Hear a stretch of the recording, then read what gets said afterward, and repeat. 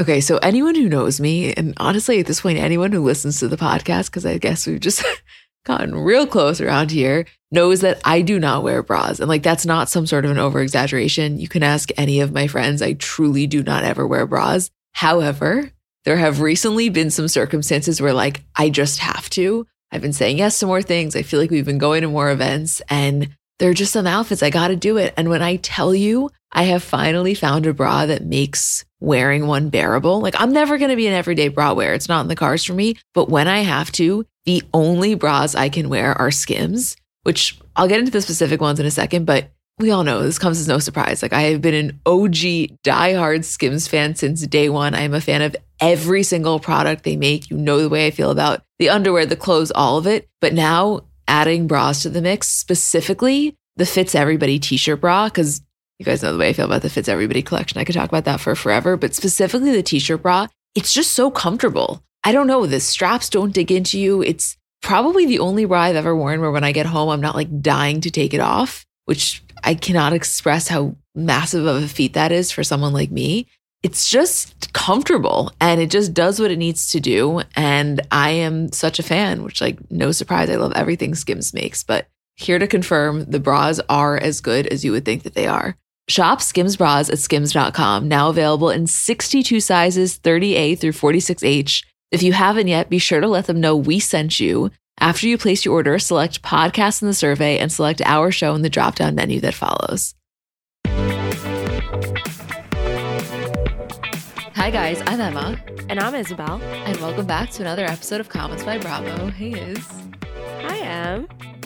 I cannot get over the amount of times I have said Juan Dixon this week. Did you ever in your life think he would be as top of mind as he has been this week? I know. And you know, I really was thinking about our conversation last week and then again watching Robyn on Watch What Happens where Andy basically asked her to outline everything she said on Patreon. So as I'm watching it, I'm like, yeah, I know this. Should I explain this last week on the podcast? But I do want to be really intentional in the way that we discuss this because even watching her Watch What Happens episode, I had so many feelings around it that were very conflicting with one another. And I'd like to process that together. Okay, I'm going to tell you my biggest takeaway from all of this is that the timing of Robyn coming forward and talking about all of this is everything. If she had waited a couple of months, this would not be the hoopla bombshell that it is. It still would be interesting, don't get me wrong, and everybody would be so intrigued. But it's because she came forward days after the reunion and as we were all watching the season in real time, that it feels like such a slap in the face. So many housewives, year after year, it's part of it. They obviously don't come forward with everything. We find out things later, like there's secrets, there's drama. That's the name of the game. Nobody's going to be 1,000,000,000% honest with the cameras and the other cast members. Like, of course not. It's hard to be raw and emotional, but no one's giving it 100%. And that is part of what Robyn said that I agree with. It is all in the timing. That is what has created this. It really is in the timing, especially when you consider the fact that our viewing experience for the reunion will be entirely different now that we have this information. And this hasn't been confirmed, but according to Deadline, Part 3 of the Potomac reunion will include a current day sit down between Andy and Robyn where they really dive into all of this, which I think is necessary because I don't think they could have gone as in depth as maybe he would have wanted to on Watch What Happens. I think the thing that I was so taken by in what she was saying is I understood her logic in when she said, listen, at the time that this was filming, it wasn't an issue. We'd already worked through it.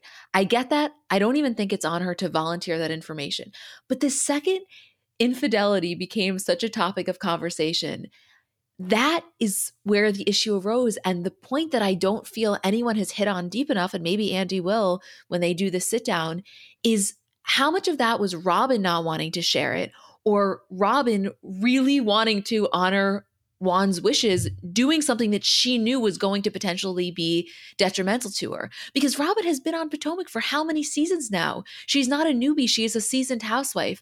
To me, this is not a woman who is just naive in the way that all of this works. To me, this is a woman who is really trying to not rock the boat at home because she knows how infuriated Juan would get over all of this. It's almost the J-Lo and Ben conversation Julie and I were having on the podcast of like, how can two people that approach fame so differently be married? It's kind of similar on a different scale with Robyn and Juan. How are you going to be married when one person makes their living off of exposing aspects of their lives and the other person is so infuriated, even the general idea of that being a source of conversation?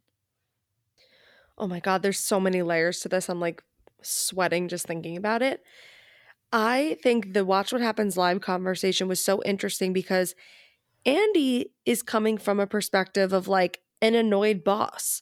Like you have put basically the integrity and the believability and the escapism of like, wow, we are really getting a front row look at these women's lives in like a detrimental place by withholding this information, because now we look back and everything we watched this season talking about Robyn and Juan was bullshit. Robyn had very calculated, sort of perfect answers for everything. Like she had an answer to everything. Why, when Karen brought up this other woman, did you not bring up this infidelity that you quote knew about? She's like, well, this wasn't a blonde woman from Baltimore. This is a woman who lives in Canada. It's like, okay, technically that is true. What do you think about the receipt? Well, Juan paid for the room and then left. We all don't believe that, I personally think. Everything. She didn't answer for everything. It was in the past. Giselle was protecting me. Like there was just so much there and she really came prepared with answers. But I think Andy obviously was coming from a producer and network standpoint, but also a fan perspective of like us being annoyed that women, not even just on Potomac, but on every franchise, bring the hardest, embarrassing, scary, exciting, amazing moments to the show. And that's why we love it. And that's why they sign up. And this felt like, okay, if you're not going to bring it up on home base, which is the show, not on your podcast. Like, again, I say, which I said last week, it almost would have been better if she just never discussed it at all. But if you're going to discuss it at length and it's going to be mentioned in this way and you're eventually going to talk about it, it has to be on the show. Or else what's the point? Just have a podcast. I know, and I feel that frustration, but at the same time, I cannot shake the feeling that this was not the way Robyn wanted to go about it, because she said repeatedly she always knew this was going to come out. Yeah, maybe there was a part of her that hoped it didn't. Same reason she told Juan to stay cordial with this woman in the DMs after the fact. She was hoping maybe if they were nice, she wouldn't go, but she knew on some level it was going to come out. It's not that. It was, I really genuinely believe, and again, this is not a point that has been hit on hard enough. It's about maintaining her sanity at home because of how not down for this he is.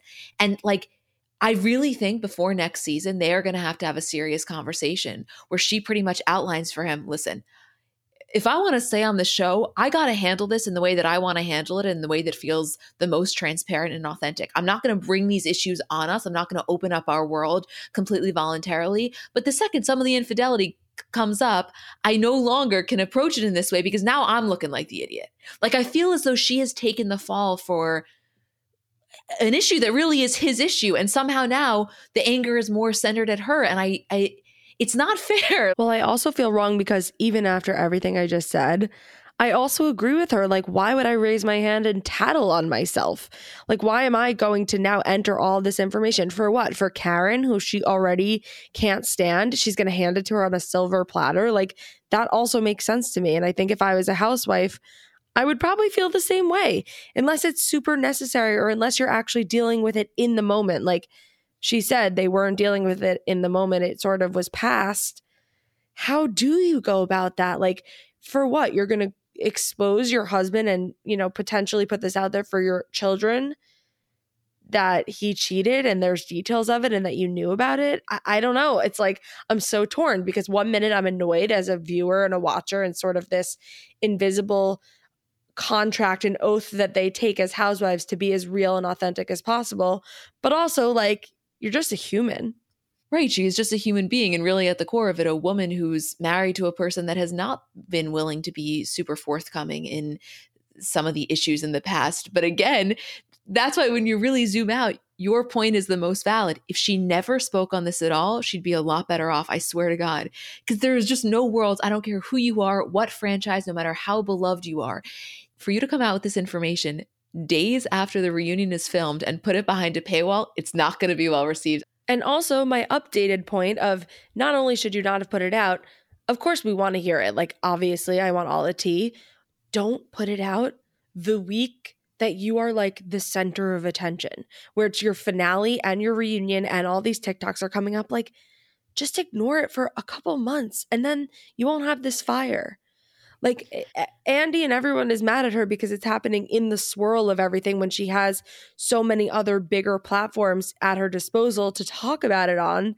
Just like, oh, it all went down in such a way that, I mean, I don't know. I think it probably scared some of them all straight into like, oh shit, I gotta really put it out there or else it's not going to be good news. I know, and also because if she were to have done it in that way, she has more of an ability to control the narrative. I know the direct counterpoint to that is, no, putting it on your podcast and your Patreon where you control the editing and you control what goes out, that's actually the most control you could have over a situation. Yes, but you then remove your ability to thoughtfully fight back to the criticism from the other women, because there's nothing she can then say in response to, for example, Candace's Twitter thread from last week. That is always going to be the prevailing point if you're pinning the two against one another. You know, it's just, this is one that's going to sting for a little while. And I feel bad because I really like Robyn, and I feel bad that she is taking the brunt of something that is her husband's wrongdoing. Yet because of the way that the show is set up. True. And, you know what I mean? Like, how is it that Juan cheated and now everyone's pissed at her? It doesn't make sense. And I'm very aware of that. And I'm really trying to not feed into that while also acknowledging that part of the way the show is set up is based on the participants' transparency. But what happens when the participants' transparency is then limited based on them trying to maintain sanity within their own home because of their partner's aversion to the show? Like, it is a vicious cycle that I literally don't know how they're supposed to get out of. Well, it's also a whole new aspect of Housewives having other platforms to share things. Like, them having a podcast and a Patreon and social media, like, is only however many years old. Like, that hasn't been a thing.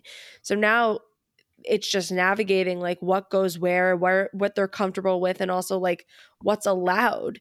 You know, like, now all these housewives have podcasts that they, of course, naturally would rather share. They can filter it, edit it, discuss it however they want, control the narrative, and not be, you know, shouting it into the void of women who don't like them. It's kind of funny. Like, I think about it as if, you know how laws take a long time, I guess, to get passed and get updated. So it's really hard for them to keep up with social media and technology and like the just ever-changing landscape. That's how I feel about Housewives. Like, they are navigating this world which is changing so quickly and it can't keep up. Like, it's not fast enough. No, it's not fast enough because there are all these other mediums that are very lucrative or have the potential to be very lucrative. And you really have to look at yourself as a business and really weigh what is going to be the most bang for my buck while also maintaining my status on the franchise that I'm on. It's like when, you know, Andy's talking about it with Ebony, and Ebony says, listen, Andy, I'm a podcast host myself. I love the paywall. Get your bag. You know, she says it like that. And it's true that everyone is looking at it from not a selfish perspective, but a little bit of a selfish perspective, and understandably so. So yeah, there's so many factors at play, and we're just going to have to wait for the sit down. And even forget about the sit down. There's just like so much to cover in this reunion, because honestly, the finale, which we can get into now, had so much less going on than what we're about to see in the reunion. It was a pretty tame finale given the season.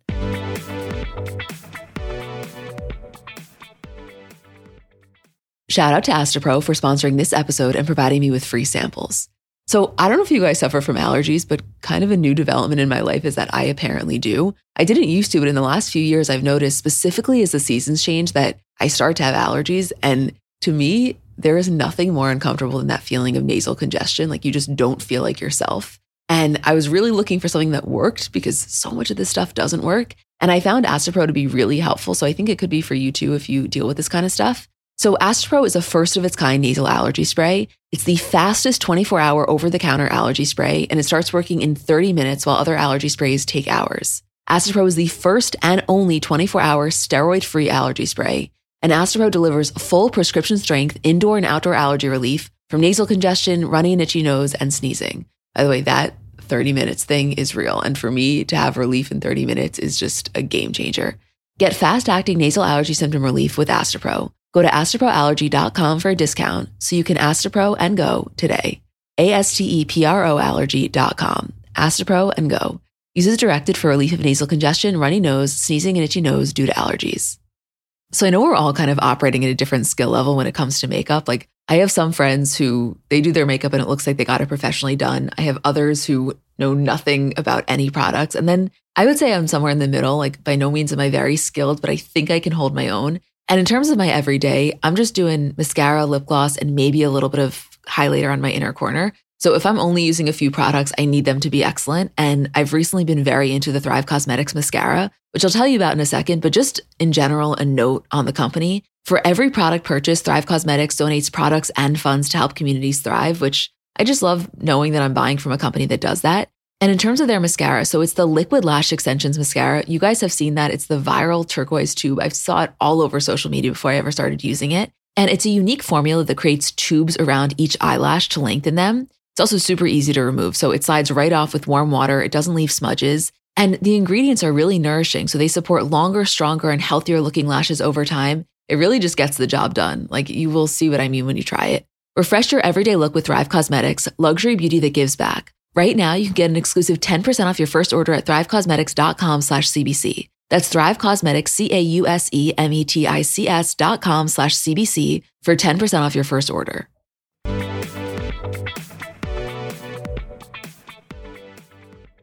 Honestly, I guess because Karen left, but it ended on a really sweet note with them all being really proud of Candace and like, I guess sort of resolving their issues. Actually, no, they didn't really at all. But even Ashley and Chris having some sort of conversation, I just felt bad that it was his wife's event and he was being like targeted from all sides because they felt this pressure to sort of wrap things up because it was technically the finale. Like they know they're filming the finale, whereas in real life, you would think, okay, it's his wife's event. It's not really appropriate. Let's not bring this up now. Versus like, they're like, okay, time's ticking. We got to bring it up now or never. And Right. he sort of was like hearing everything that had gone wrong throughout the whole season. No, I know. And his frustration was boiling over. I'll tell you on a little bit of an unrelated note, and I know that this has been a theme for both of us this entire season. The way that I did a 180 with Candace is something I really was not expecting. And to last season, really not be on her page with most of the things, to this season, see everything exactly the way that she sees it and be so moved by where she's come to the point where she's speaking to Chris. And we have been the first ones to voice that there may be some issues in their marriage. I don't know what was going on with me, but I was like hysterically crying when she, were you like, did you think that was very emotional? Yes, it was so beautiful. Like such a proud moment. They've had struggles in their relationship and work and whatever. It was such like a loving moment. And again, it really was a representation for myself of how far I've come on Candace, where she used to be like one of my least favorite. I really just didn't understand her. And now I can't even remember that. Like she is literally, I stan. This was the season of Candace. It was. She really is one of the most trustworthy narrators we have across all of the franchises. And the fact that she's able to deliver the truth yet do so in such an entertaining way puts her in a category of her own. And I'm just such a fan. Me too. And I think it was an amazing season for her. And honestly, I feel like it'll be an amazing reunion because she's on the right side of history with all of it. And I feel like justice will be served. I got to tell you, and I wonder if Andy is going to bring this up at the reunion. I understand Karen wanting to remove herself in these situations, but also if we're all going to sit here and give Robyn so much shit, and it's totally different, I do kind of feel like, Karen, you're on the show for a reason. I know that you don't want to breathe the same air as Charisse, but you kind of got to for our sake. Like, do you feel that way at all? No, yeah. And there's like nothing that will bring them together. It's truly crazy. Listen, I'm not expecting them to be brought together. I'm not expecting them to be friends. But imagine how entertaining it would have been if a real confrontation took place between them and Candace is more than just her walking away. And honestly, if we're looking at this in any sort of reality, of course that was the right thing to do. What are you going to do? Have a blow up with Charisse while Candace is revealing her music video? Like, it is definitely the right thing to do to remove yourself from the situation. But it feels as though Karen gets a pass for deflecting, regardless of what the issue is, in a way that no one else does. And as we repeatedly say, we are part of the problem because we are guilty for giving her that pass. But when you really think about it, like, let's talk about it. Right. Like, why is Karen allowed to leave in the middle of the conversation and not finish what she started? There are all these allegations that are now not just coming from Charisse, like there are other confirmations or swirlings of people who've heard things from different sources. And honestly, did you feel that when they were confronting Karen about these things, she wasn't saying no? Yeah, no, I told you. She was like, I'm a young woman. Like, I love my husband. I'm a pillar, like, in the community. I'm like, all right, Karen. Yeah, you're like the representative of Surrey County, but that doesn't mean you don't get your freak on in the bathroom with a hot guy. Right. But like the way that she was talking about it to me told me everything I needed to know. Because again, to our point, when we're not expecting people to volunteer the information, I never expected her to look at me and be like, yeah, Charisse is damn right. I fucked this guy in the bathroom with some of the best sex I ever had. Like, I never in my wildest dreams expect Karen Huger to say that. However, her entire demeanor while responding to this, I felt was very telling. And I say that with zero judgment, really just to affirm my previous thought, which is perhaps her and Ray may have some sort of an arrangement. And you know what? That's not something we're ever going to get the details on. And I'm just okay with that. Yeah, I wish I could, though. Are you fucking kidding me? Imagine how that initial conversation went down. Oh my God. Can you even imagine? Like, what do you think? I don't know, because what you said last week really stuck with me. The visual of feeling like, Ray's the kind of guy that walks into his closet and he has 30 of the same shirts. He picks out what shirts he's going to wear. I really envision that, and it's true. And it just works for them, whatever's working. I mean, listen, again, this finale was nothing compared to what I think the reunion will be, and honestly what the season has been. But nothing but respect for my Potomac ladies for really delivering. Even amidst this whole Juan Dixon situation, I still ride for these women.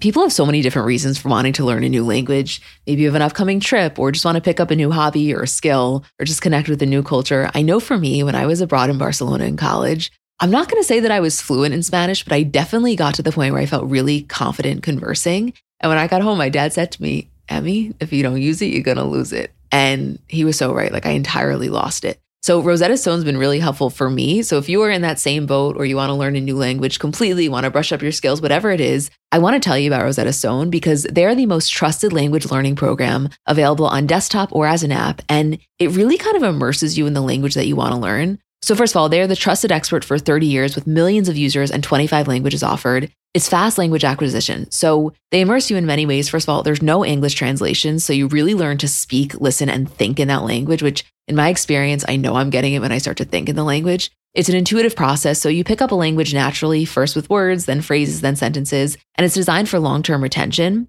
Also, in terms of speech recognition, they have a built-in true accent feature that gives you feedback on your pronunciation, and it's convenient. So desktop and app options with audio companion and the ability to download lessons offline. And it's an amazing value. You're getting lifetime access to all 25 language courses Rosetta Stone has to offer for 50% off, which is a steal. Don't put off learning that language. There's no better time than right now to get started. For a very limited time, Comments by Celebs listeners can get Rosetta Stone's lifetime membership for 50% off. Visit rosettastone.com/comments. That's 50% off unlimited access to 25 language courses for the rest of your life. Redeem your 50% off at rosettastone.com/comments today. Apartments.com believes the dishwasher does more than just clean plates. It turns your whole place into a time machine by turning the time you would have spent washing dishes into extra time for you. That could mean more time to read, more time to knit, or more time to contemplate the vastness of time itself. With Apartments.com, finding somewhere to live with an elusive dishwashing/time-expanding device is easy. And listen, we all have our non-negotiables in terms of what we really want when looking for an apartment. I know for me, natural light has always been really important. I just know myself, and I am a happier person when I have that natural light throughout the day. And I also told myself that in my next place, I will definitely have a washer and dryer, because you just can't beat that convenience. And I know it can be hard to find, but when you find it, I think it is so worth it. Apartments.com hosts the most rental listings with over 1 million available units. And with comprehensive search tools and instant alerts, you never have to worry about missing out on the perfect place. To find whatever you're searching for and more, visit Apartments.com, the place to find a place.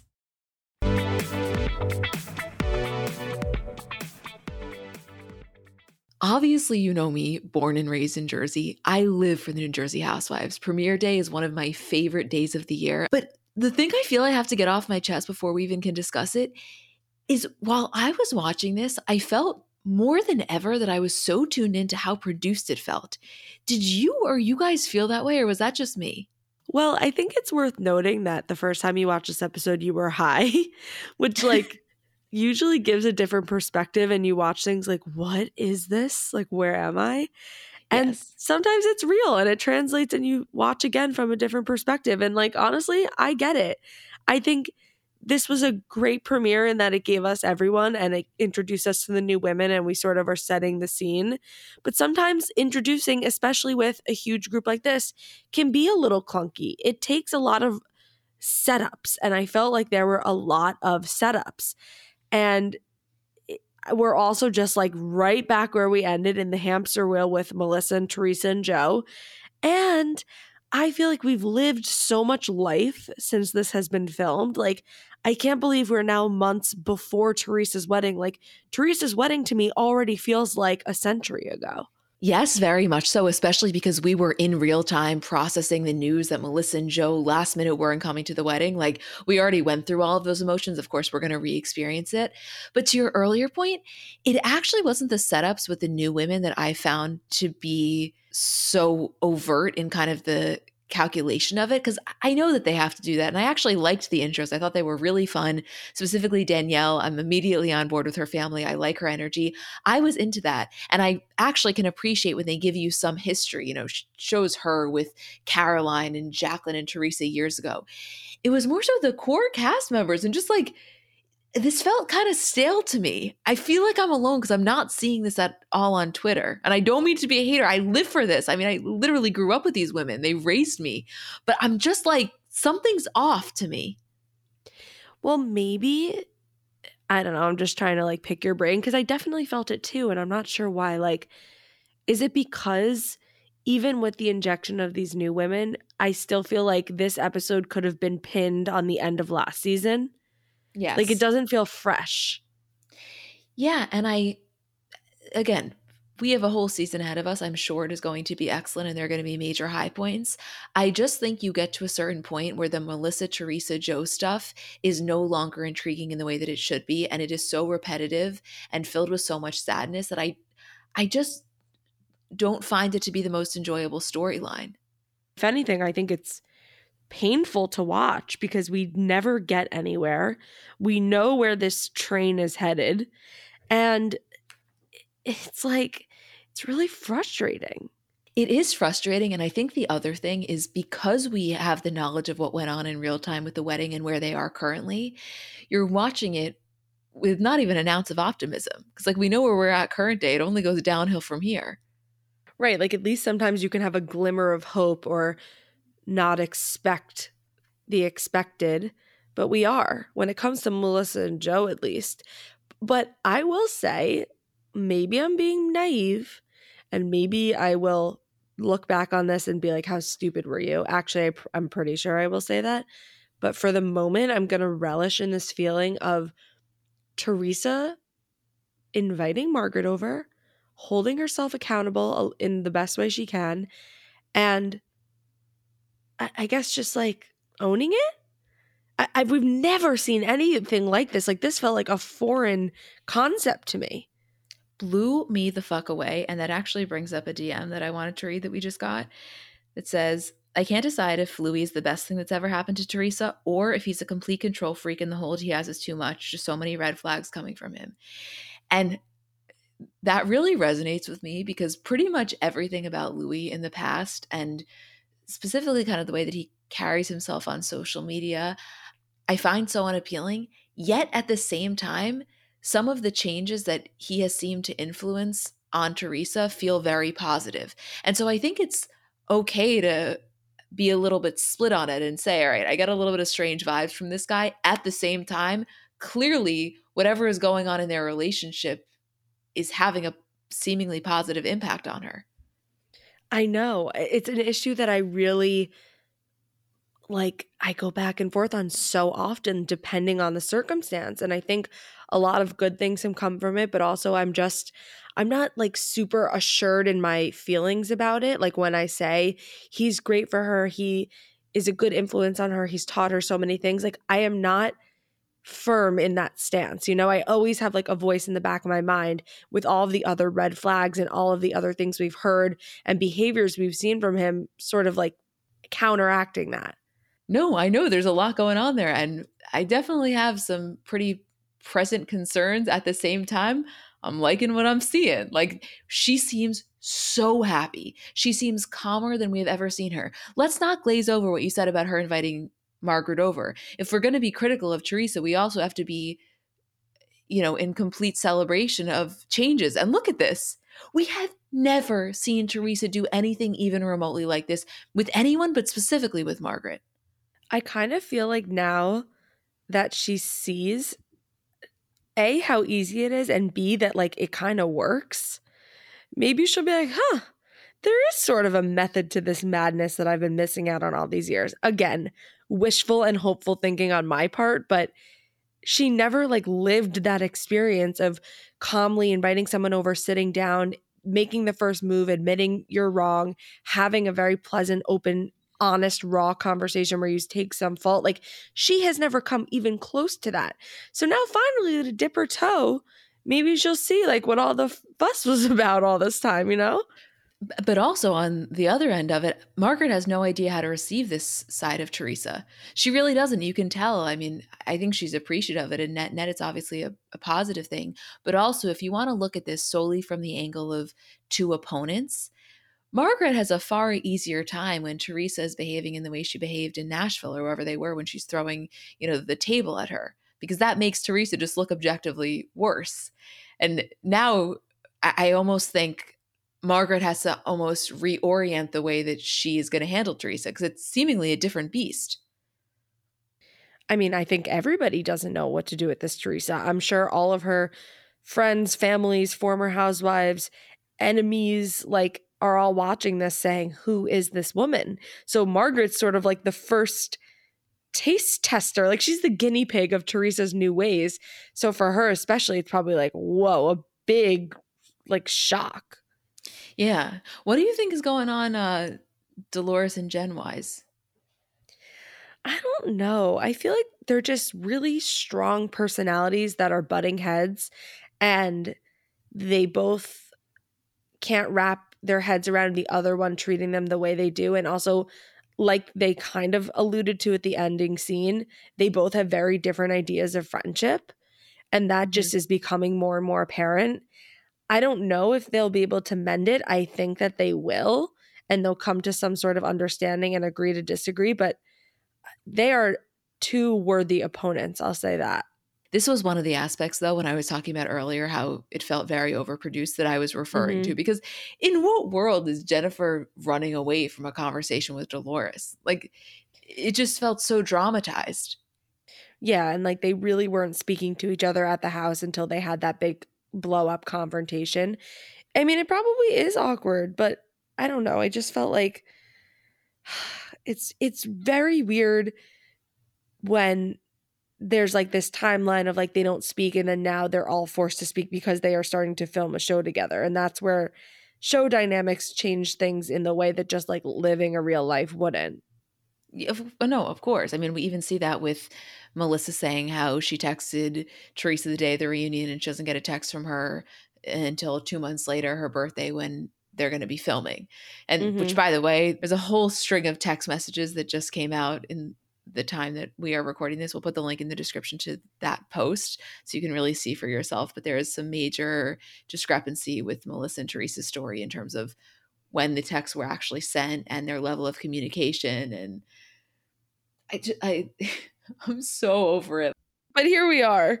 And here we're going to be for the next however many weeks. And obviously, like, loving it. No matter what, no matter how annoyed you get with this shit at the end of the day, I would always rather watch it than not watch it. And I have to tell you, and I know I've said this before, but for my girl, Brittany, Frank's girlfriend, my hairdresser, seriously one of the gentlest souls who would come over in a KN95 mask and cut my dad's hair outside in the middle of COVID. Like, to see her fully leaning into her relationship with Frank on the show is making me so happy, because like this was a whole side of Frank's life that wasn't even really shown, and she really is such a quality person. I love that we're seeing her, and I love the Dolores and the Paulie. I heard Dolores and Paulie on Jeff Lewis's show. Like, he's funny and great, and again, the way that we've never seen Teresa in a way like this, we've never seen Dolores in a relationship like this. Like, she has really melted for him.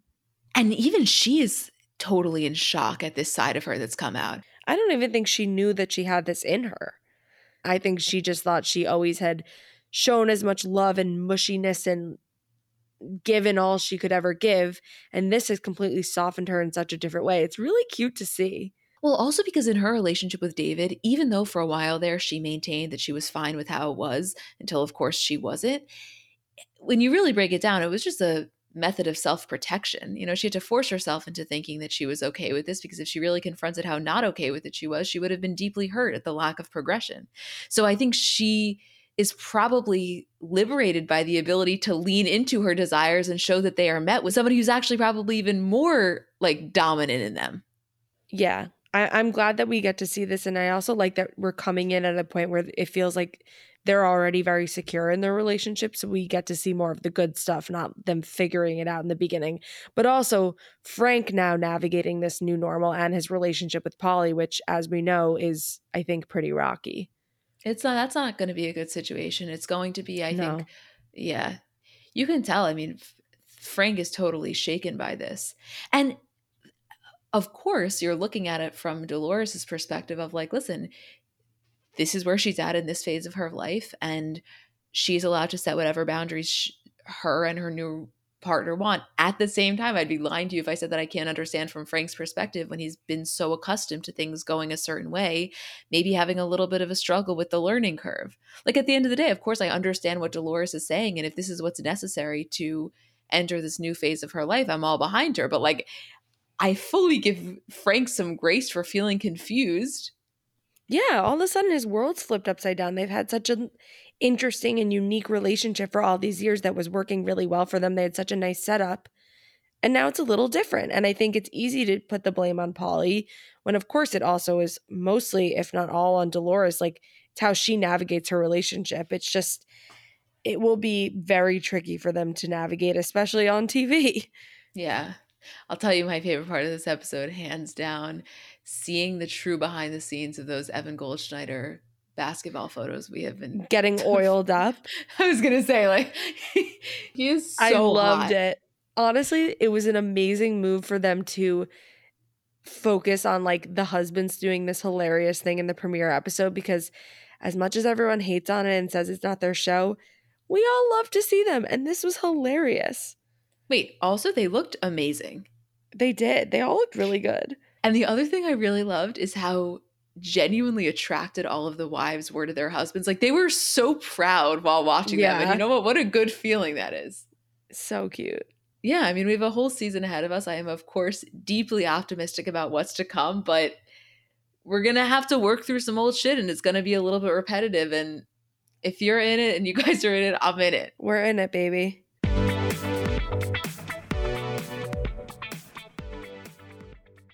Okay, so I want to talk cookware for a second, because I haven't told you guys about this company, and I recently tried their products and I fully understand the hype now. So they're called Great Jones, and they make really high quality, thoughtfully designed cookware that also happens to be beautiful. Like, I know it's kind of a weird way to describe cookware, but you'll see what I mean when you go on the website. In terms of colors, they have your classic black and white, but they also have pinks, greens, yellows, blues, just like really vibrant, fun colors. And everything is non-toxic. So they have, Dutch ovens, ceramic dishes, non-stick sheet pans. Everything is non-toxic. To me, that's huge. And okay, we all know, like, I'm not the biggest cook, but I have my staples. And I got originally from them the Fry family, which is the 8 and 10 inch ceramic non-stick pans. And they're just great. I got them in the white because that matches the best with my kitchen. I love cooking on them. And I know, again, it sounds kind of weird, but I love the way they look in my kitchen. And the thing is, once you get these, you're going to want to get them for your friends. So they make incredible gifts for weddings, housewarming parties, birthdays, whatever occasion you need. It's a great gift.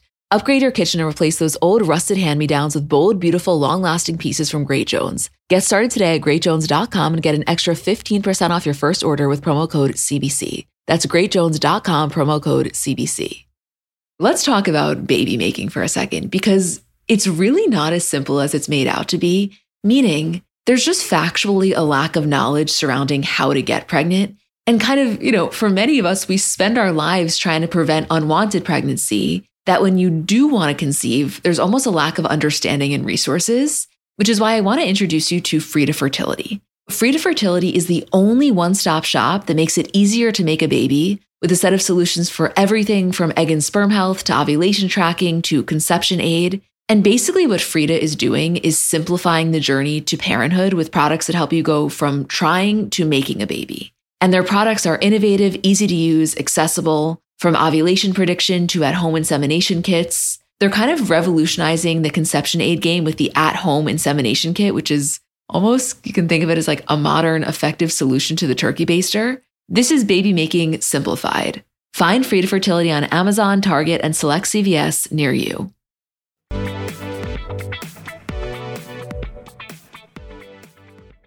This was a super, super strong premiere of Vanderpump, and I think it's because of the amount of foreshadowing going on.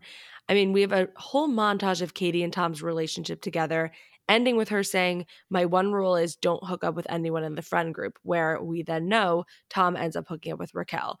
We see Lala talking about Randall. We see James and Allie, like just so many things sort of teasing how the season will go. And of course, Katie and Tom coming in so positive that they will be able to remain hunky-dory best friends, and also knowing that that is not a realistic expectation.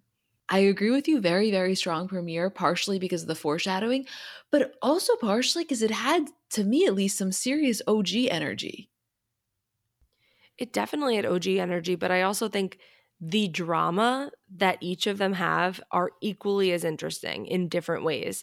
Like Katie and Tom getting divorced is just a bombshell, and getting to finally get a peek behind the curtain what was going on as we sort of put the pieces together through social media, then seeing them at lunch and then seeing them apart, seeing him hook up with Raquel, the comments going back and forth. Like we were really doing some CIA shit to really like get an idea of what was happening. So now to see them both sit down in their confessionals, two of the most open and honest people, like speaking about what Robyn Dixon did not do, they are the epitome of putting everything out there.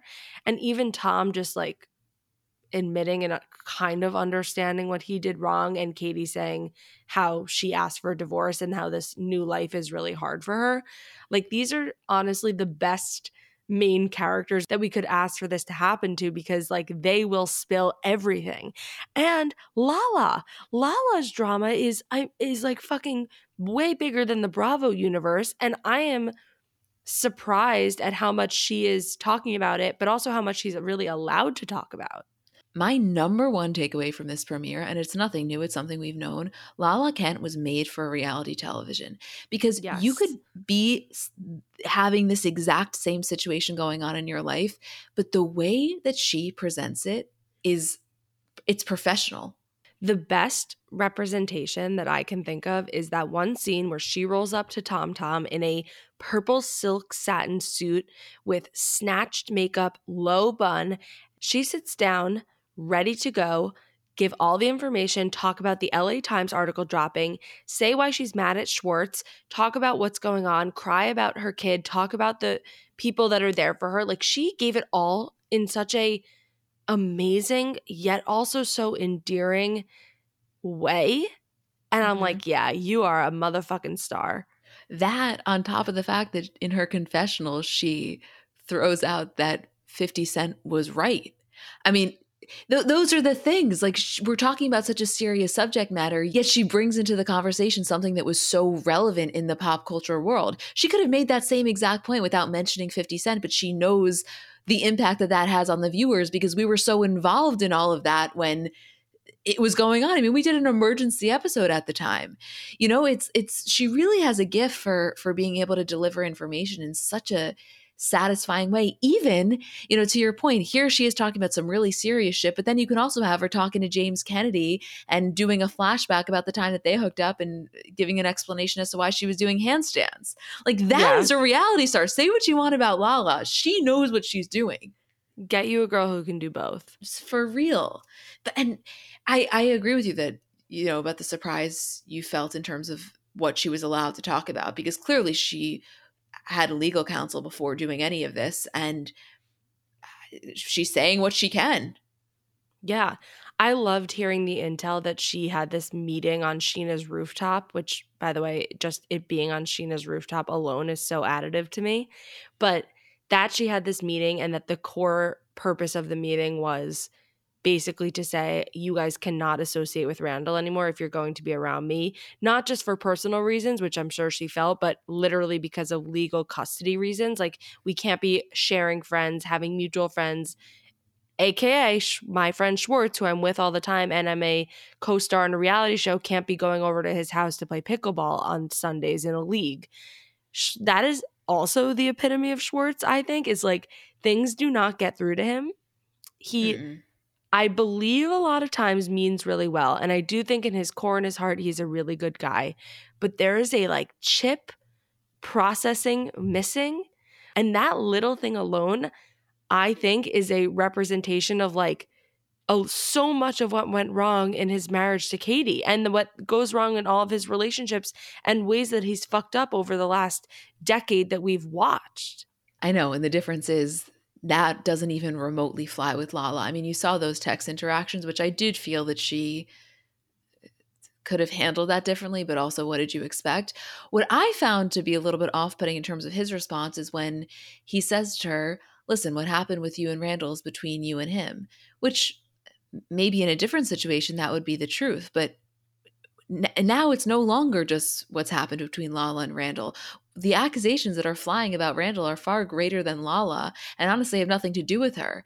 And to not understand or to choose to not have an understanding of how that factors into the bigger picture. Yeah, of course, if I'm Lala, I'm pissed. I think she was a little harsh. I don't think she necessarily needed to bring Katie into it when she's fighting with him over text, but like, I very much understand how upset she was. I think if Lala hadn't actually held this meeting and sort of was just dealing with it more privately, and then Schwartz was like going and hanging out with Randall, it would be a whole other scenario. I mean, how many times have we seen that where they don't say anything like blatantly, but someone's mad at like the other friend playing both sides in the split up in the divorce? No. That is not the case here. Lala literally held a fucking meeting to explain the outlines of what she is asking and why and the reasoning and how it looks and like the reasons that she's doing all of it. So there is no confusion here. It's not like he was blindsided and not understanding, oh, I didn't know we couldn't be friends with both. No. You literally attended the fucking PowerPoint presentation. And then also, like, I'm sorry. It is so funny that then he's like, well, I really thought having that meeting was like so narcissistic of you. It wasn't like she sat down with like Lala themed pillows and merch and said like, here's a meeting all about me and how I'm feeling and what you all need to do for me. She sat you all down and said, here's what I need you to do as my core group of friends and co-stars who are under a major microscope in the spotlight. I need you to have my back and help me in this way that will then eventually be better for me and my kid. Like, yeah, I know. And you know, the other thing about that I found to be really frustrating if I'm Lala is like, Schwartz is the type of guy that can kind of default back on the excuse of like, well, I just didn't know. How was I supposed to know if you didn't tell me? You know, he maybe lacks that intuition of knowing what the correct thing to do in the moment is. But here she is spelling it out for you. And he's the first one to say that he has a little bit of an issue, you know, listening. And of course, that was one of the issues in his relationship with Katie. But like, I think it's a totally different beast if the person's not outlining it for you. She quite literally said exactly what she needs in order to not only keep her sanity, but maintain her best shot in entering this custody battle. And for him to do the exact opposite, like, he can't even use ignorance as an excuse is what I'm saying. I almost like in a way that this drama is happening between Lala and Schwartz that is related to Randall, because the shit with Randall is so dark, and the stuff between Lala and Randall and figuring out their shit, we're of course not going to get the full story because of legal reasons. And Lala will talk about her feelings until she's blue in the face. Like, that's just how she is. But again, we don't know the parameters of that. But getting this drama with Lala and Schwartz is like close to it. We're getting close to the sun. We're related to it. We're pulling out pieces of details and information, but it's still within the core group. So we get to hear both sides. Like with Randall, we don't get to hear Randall say anything. Not that we want to, but it's very much a one-sided thing versus like with Schwartz and Lala. I like the back and forth. I'm secretly happy that this tussle is sort of going down because I think it's kind of a good plot to bring the rest of the crazy shit going on in her life back to the show. Well, they're also like the most unmatched opponents. You Right, know, like right. yes, they're both very raw and vulnerable people, which obviously has been part of the reason that they've achieved such longevity on Bravo. But the way they handle things is so different. No, I mean, literally polar opposite Like people. literally polar opposite. But have a nice friendship and have known each other for a long time. So it just makes it like so enjoyable to watch. And I think it will be drawn out. I think we'll see a lot of the back and forth that goes on with this. And I know this is going to be a ride. And back to what I was saying, how everyone has drama, Raquel and James breaking up, him finding the new love of his life, and them, quote, running into each other in the back alley of Sir and like having this weird ass conversation. No. I can't. I just know that there is no way I will ever be able to put words to the way that I felt watching that scene, although I have to imagine that you and some of you guys felt similarly. It was so like painful and secondhand embarrassment inducing to watch, you know, her so desperately wanting to get something out of him that even remotely mimicked the idea that he missed her or missed what they had, and him really coming at it in an approach that completely lacked sensitivity, but also I think for him was putting up a boundary to really not re-enter that space. And it was so fucking painful. Like she's just dying there to be thrown a bone of validating the relationship that they had, you know, not trying to take away from what he currently has, but like give her something. And he was intentionally giving her nothing. And the combination of that with her being a little bit tipsy to then repeatedly asking, you know, just wanting to make sure he's okay as a way to elongate the conversation, and the power dynamic shifting in a way where now he's the one that gets to control when they talk about this and how. I was like, fuck it. I was losing it. Like I know. Oh. It was crazy because also you feel how hard he's trying. And that is always James. Like he is always trying so hard. And it's so transparent of him being like, yeah, we're great. Love of my life. Can't wait to go there. I'll drink wine in Italy. I'm going to go there with my girlfriend. Like he just has diarrhea of the mouth and like is trying to seem like this cool, like just unbothered person, when like I'm sure he overthought that conversation. I'm sure he was just as nervous to see her, but he came off in this like douchebag way that he's so good at being. And it just like it was just a terrible match in both of their energies. And I really do think this was the first time they spoke because that awkwardness was really there. And it just was like, oh my God, this is what we're going to be dealing with. And then Raquel seeing his girlfriend when they're at James's event, it's so painful. And then, oh my God, the Peter element. No.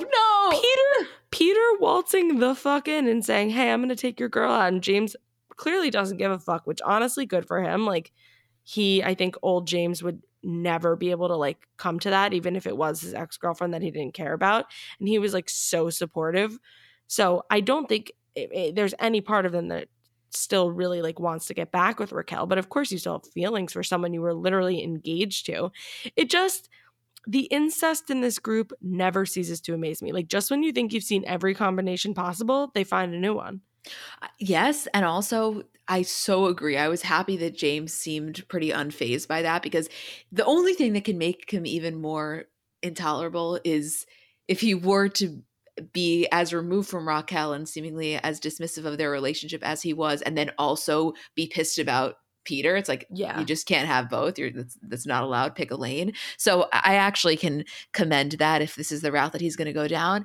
It was just really, it's funny because as you're watching this, you try to remove the players here and think about the situation for the logistics that are at play, which is an ex-girlfriend seeing her ex-boyfriend for the first time after they had just broken up and he's already in a serious relationship with a woman that he's living with. Like, that's a very uncomfortable dynamic. Yet you're watching it and you're saying to yourself, Raquel, you dodged literally the biggest bullet. Like, yes, James Kennedy is made for reality TV. Yes, of course, I appreciate him as a character, but like, this is the last guy you ever want to date.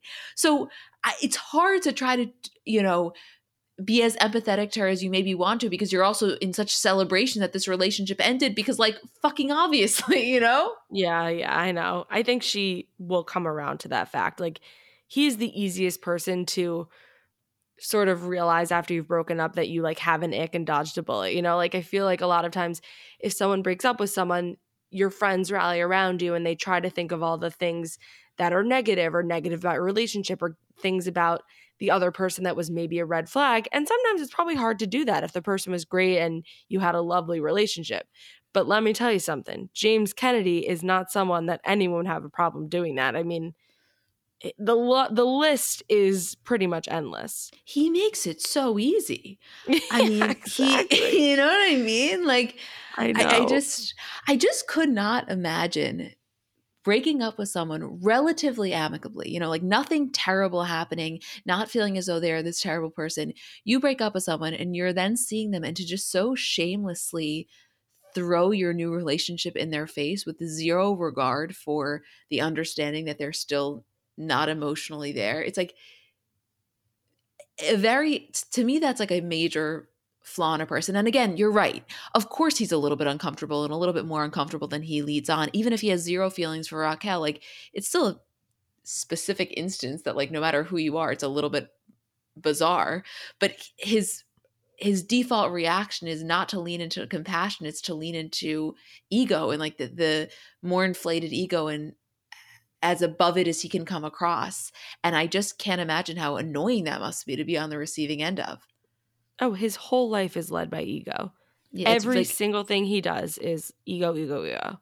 Right, which is why it's not something that he should be applauded for, but that is why I was actually taken aback by his reaction to the Peter thing.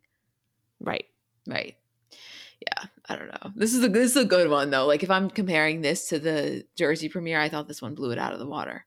Oh, I was on the edge of my seat every second because it was all so interesting and so new. Everything that I just mentioned that is dramatic is not something that we've seen at all before. Like, this is the first time they're all talking about it, and we've been waiting on the edge of our seat to hear about. So that's a huge difference too. Yeah. I know we had said, before when we started recording, that we weren't going to really get too much into Miami because amazing episode to watch, but kind of nothing happened. It was just them having fun, which, like, is the best thing ever, but not the best to analyze. The one thing worth mentioning is the conversation that was happening between Adriana and Alexia as Marisol arrived. We'll see what happens next week, but if I'm Adriana, I am so annoyed that Marisol is entering at that moment because I actually felt they were getting somewhere in a way that they hadn't thus far. Well, I'm just happy that they even got to that point. I think it was a necessary conversation. It was something looming throughout the group.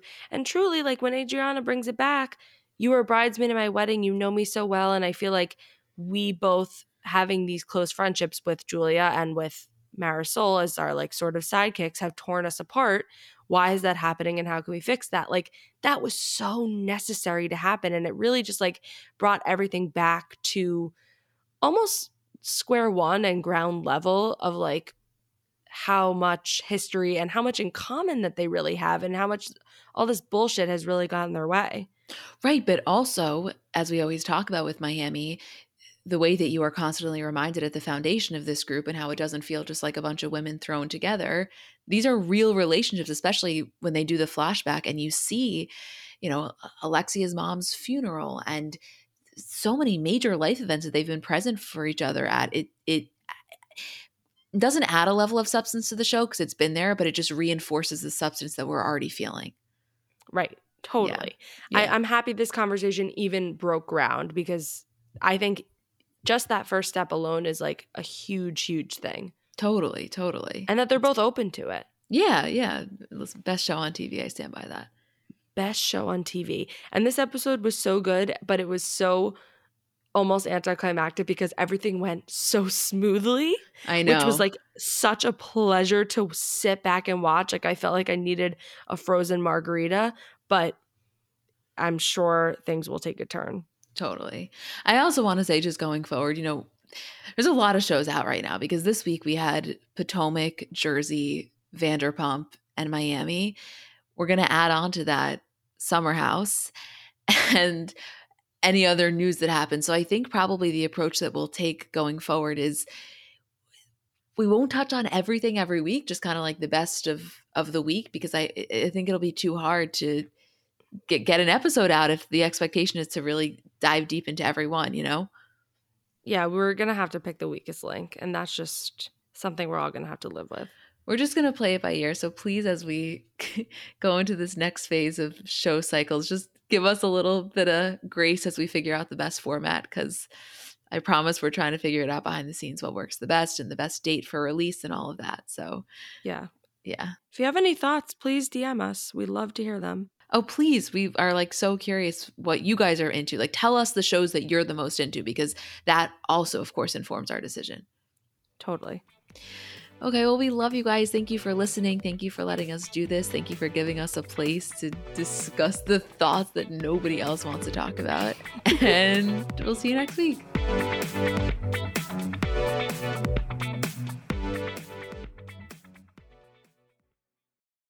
So I'm a big fan of transparency across all aspects of life. Like, generally speaking, there's pretty much nothing I wouldn't rather be told straight up. But specifically when I'm buying something or paying for a service, I just want to know what I'm getting myself into. And oftentimes there can be so much nonsense or so much yada yada. For example, sneaky terms hidden in the fine print of contracts, or bills that randomly go up without properly alerting you, or budget airlines with cheap fares but then exorbitant fees to make up for it elsewhere. And we just should not need to be dealing with this type of yada yada in our lives. And yes, you could read every single word of every single contract, and that's one way of avoiding it. Or you can go with a trusted brand like Metro by T-Mobile that helps you to get ahead and not pull you back. That's right. You don't take yada yada from life, so don't take yada yada from your wireless provider.